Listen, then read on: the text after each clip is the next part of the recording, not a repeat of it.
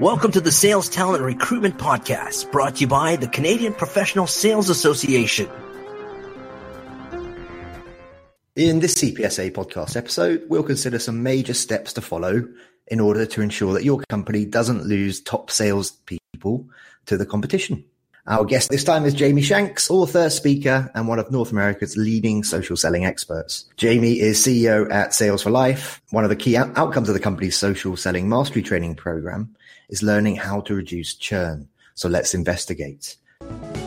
For sales professionals, team leaders, and organizations across the country, the Canadian Professional Sales Association is your partner in building knowledge and skills to improve sales performance. The CPSA is the advocate for excellence in sales. We invest resources in programming, curriculum development, and professional designations to help individuals and companies become more successful through effective sales. We connect employers and employees, business with academia, and the private sector with government to advance the sales profession and improve Canadian competitiveness. Learn more at cpsa.com. And remember to subscribe to the CPSA podcast through iTunes, Google Play, and more. Jamie, welcome to the show. Bill, thank you so much for having me. So let's start, Jamie, by talking about the idea of becoming a magnet for the very, very best salespeople. What is the difference between attracting the best sales talent versus finding good talent available in the job market? And how can companies become a magnet for the top sales talent? And how does this relate to the idea of inbound versus outbound leads? Companies need to treat themselves no different than you would if you were selling your home, right? It's like the staging of a home, the development of online properties that give people a sense of a virtual tour of the culture of the organization, the working environment, the job description and role. I often talk about this concept when sellers are approaching prospects in presenting them what I call the Emerald City theory, which is if Dorothy landed on the top of the yellow brick road again, but somebody had have shown her in advance what actually the Emerald City and the Land of Oz would have looked like in advance, she would have been much more apt and excited to go on this venture. Using that same theory, the idea is that the company, specifically the frontline sales managers that are doing the recruiting and or their internal recruiting arm, their responsibility is to create an environment, a digital experience where the candidate is going to arm themselves with information to make informed decisions if they, in fact, would be a great cultural and working fit for your business in advance of the interview. So that the interview isn't you pushing and selling them. It's truly them aspiring to want to join this environment. Now let's talk a bit about compensation. One of the biggest factors influencing a sales rep's decisions to leave an employer is the feeling that they should be receiving higher compensation for all their talents. And so how can companies ensure that their sales reps' compensation plans and approach is not triggering unwanted turnover? So how do we make sure that reps feel that they are wanted and rewarded accordingly? I actually disagree with that statement. I actually believe that if you're competing on price, you are commoditizing the role and you will lose 9 times out of 10. In fact, there's been a bunch of studies that show on average, the fourth most important element to somebody's decision for leaving an organization or the retention of happiness in that particular job or function is in fact their salary and compensation. Most people end up leaving because they see 2 things happening. One, a lack of direction for the business and long-term viability for their role, kind of like a macro environment. And then the second is the micro environment. Their direct manager is very difficult to work with. They don't get along. Most of the time, that's why people are leaving. And so and I look at my own business. I could never. I live in the city of Toronto. I am then competing against every major tech company on earth. I can't play that game. So as a small business, I have to use other levers that keep people engaged, such as 100% financial and business transparency. Make them feel like they're part of the decision-making process. excursions that big companies can't do. We rent a cottage every year where we all get together at a corporate level. We bring in a boat, and we do things that it's kind of like guerrilla marketing for employment. What you're really trying to do is think, what can us as a nimble small business, as an example, do that big companies can't? And that's the whole reason you have to lead to your strengths. This is the whole reason people are working with us. So I disagree on the compensation model, and I wouldn't be a compensation expert on the calculation of compensation. I would then be thinking of creative ways of attraction and retention based on why people would want to ever be there. What are some of your tips to ensure that reps don't feel a lack of coaching from their boss?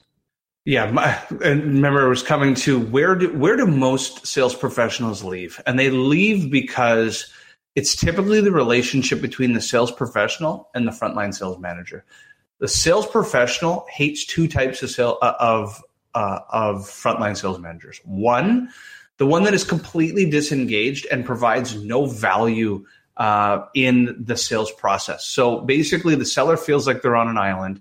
The frontline sales manager manages by a spreadsheet. You as the sales professional get a sense, has this person ever actually done my job? Or are they just, a calculator?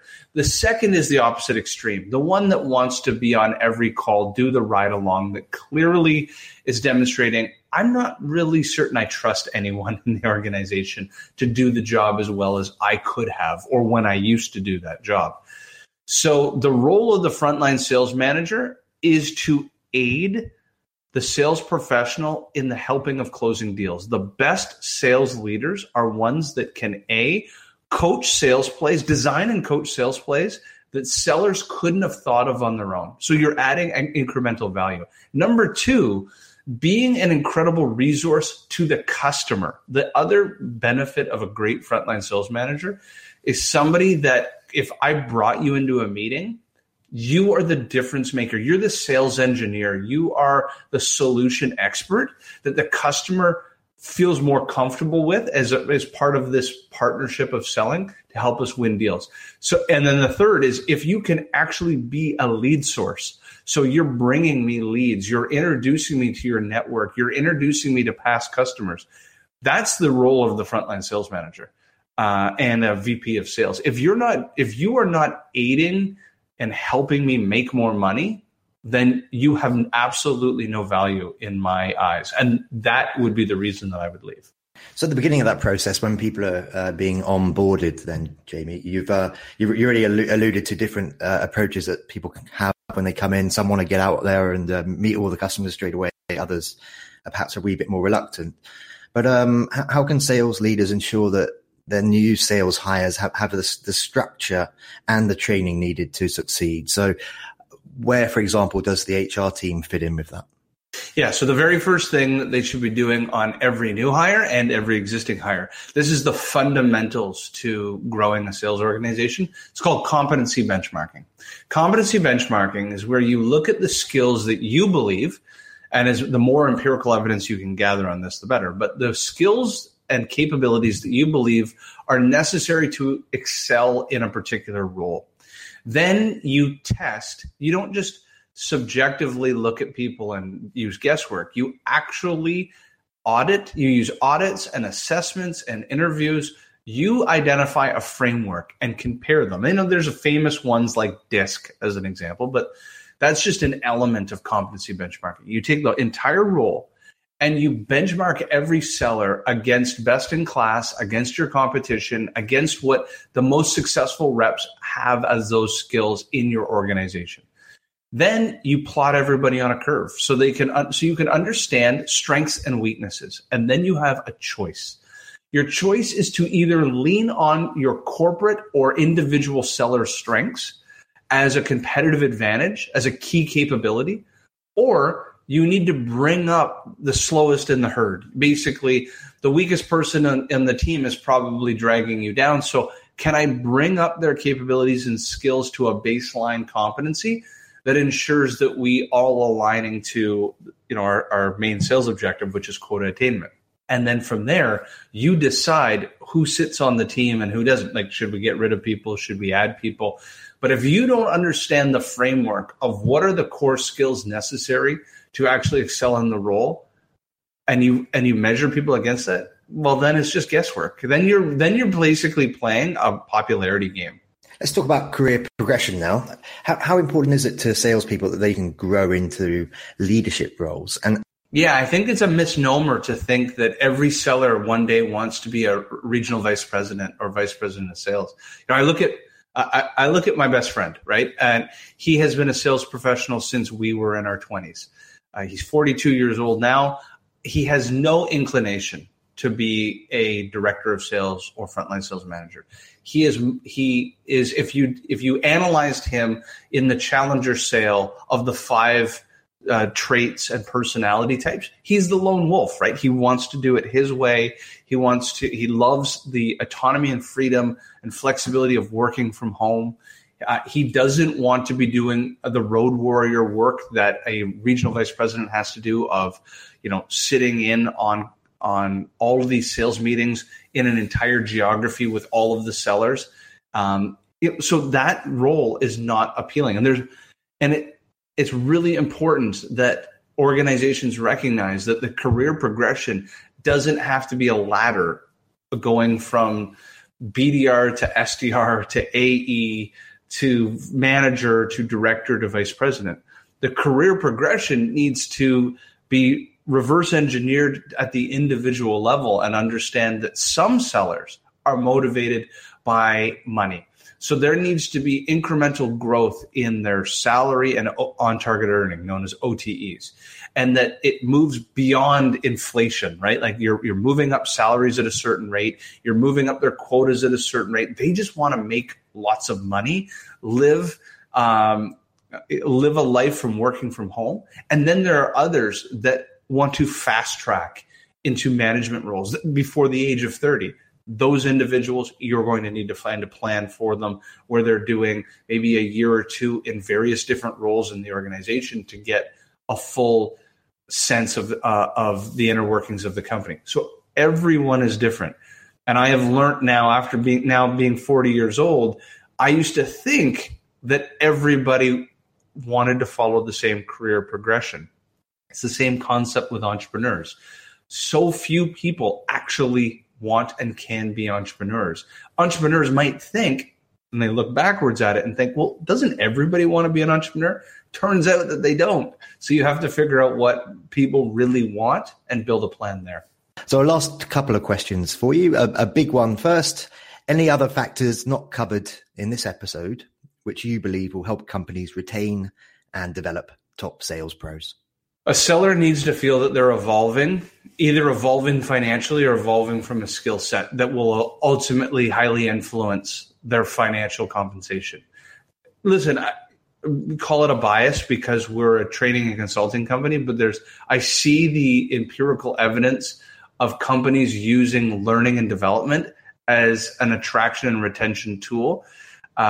There is no question that if you are not investing, like education doesn't end when you graduate from university or you get your MBA.